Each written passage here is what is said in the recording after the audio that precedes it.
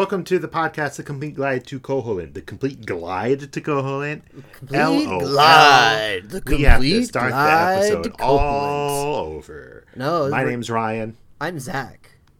and the title today is J5. J5. I'm gliding. Now, we recently did... What are you trying to say? I keep interrupting. What? No, I'm gliding. We're gliding today. Okay, gliding down to J5. Gliding down to J5. We did J7 very recently. It feels like we're concentrating on the J's.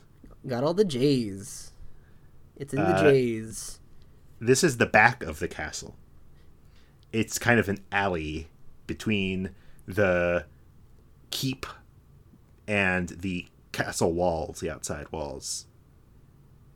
I feel like proper castle terminology is the outermost section of the walls are the castle, and then the thing inside is like the thingy. The keep? I think the keep. Anyway. I'm going to say authoritatively it's the keep.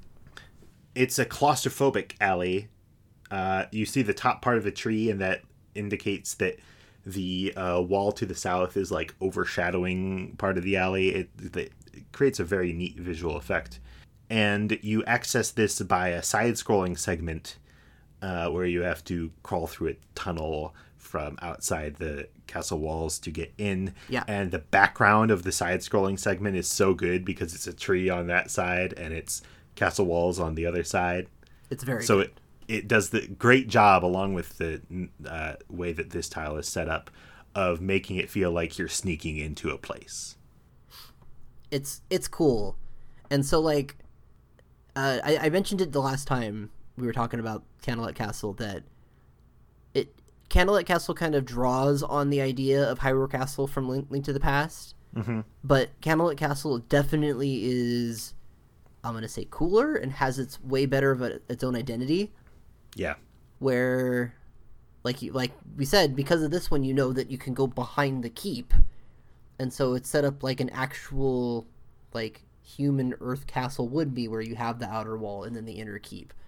Whereas Hyrule Castle Link to the Past, everything's built into the same mega structure. And the back wall is just the back of the castle itself. There's no outer wall protecting an inner thing. It's a bad castle, is what I'm saying. The Link to the Past. It also has a weird tower that's not really represented from the overworld.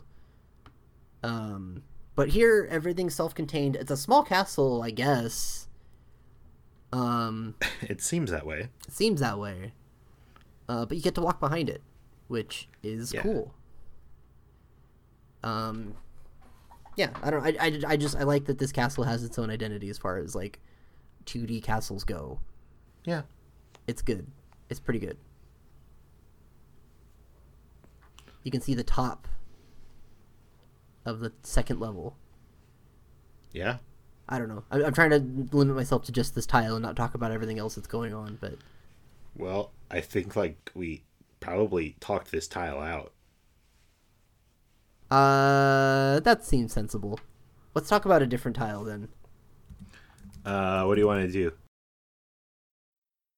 How about C12?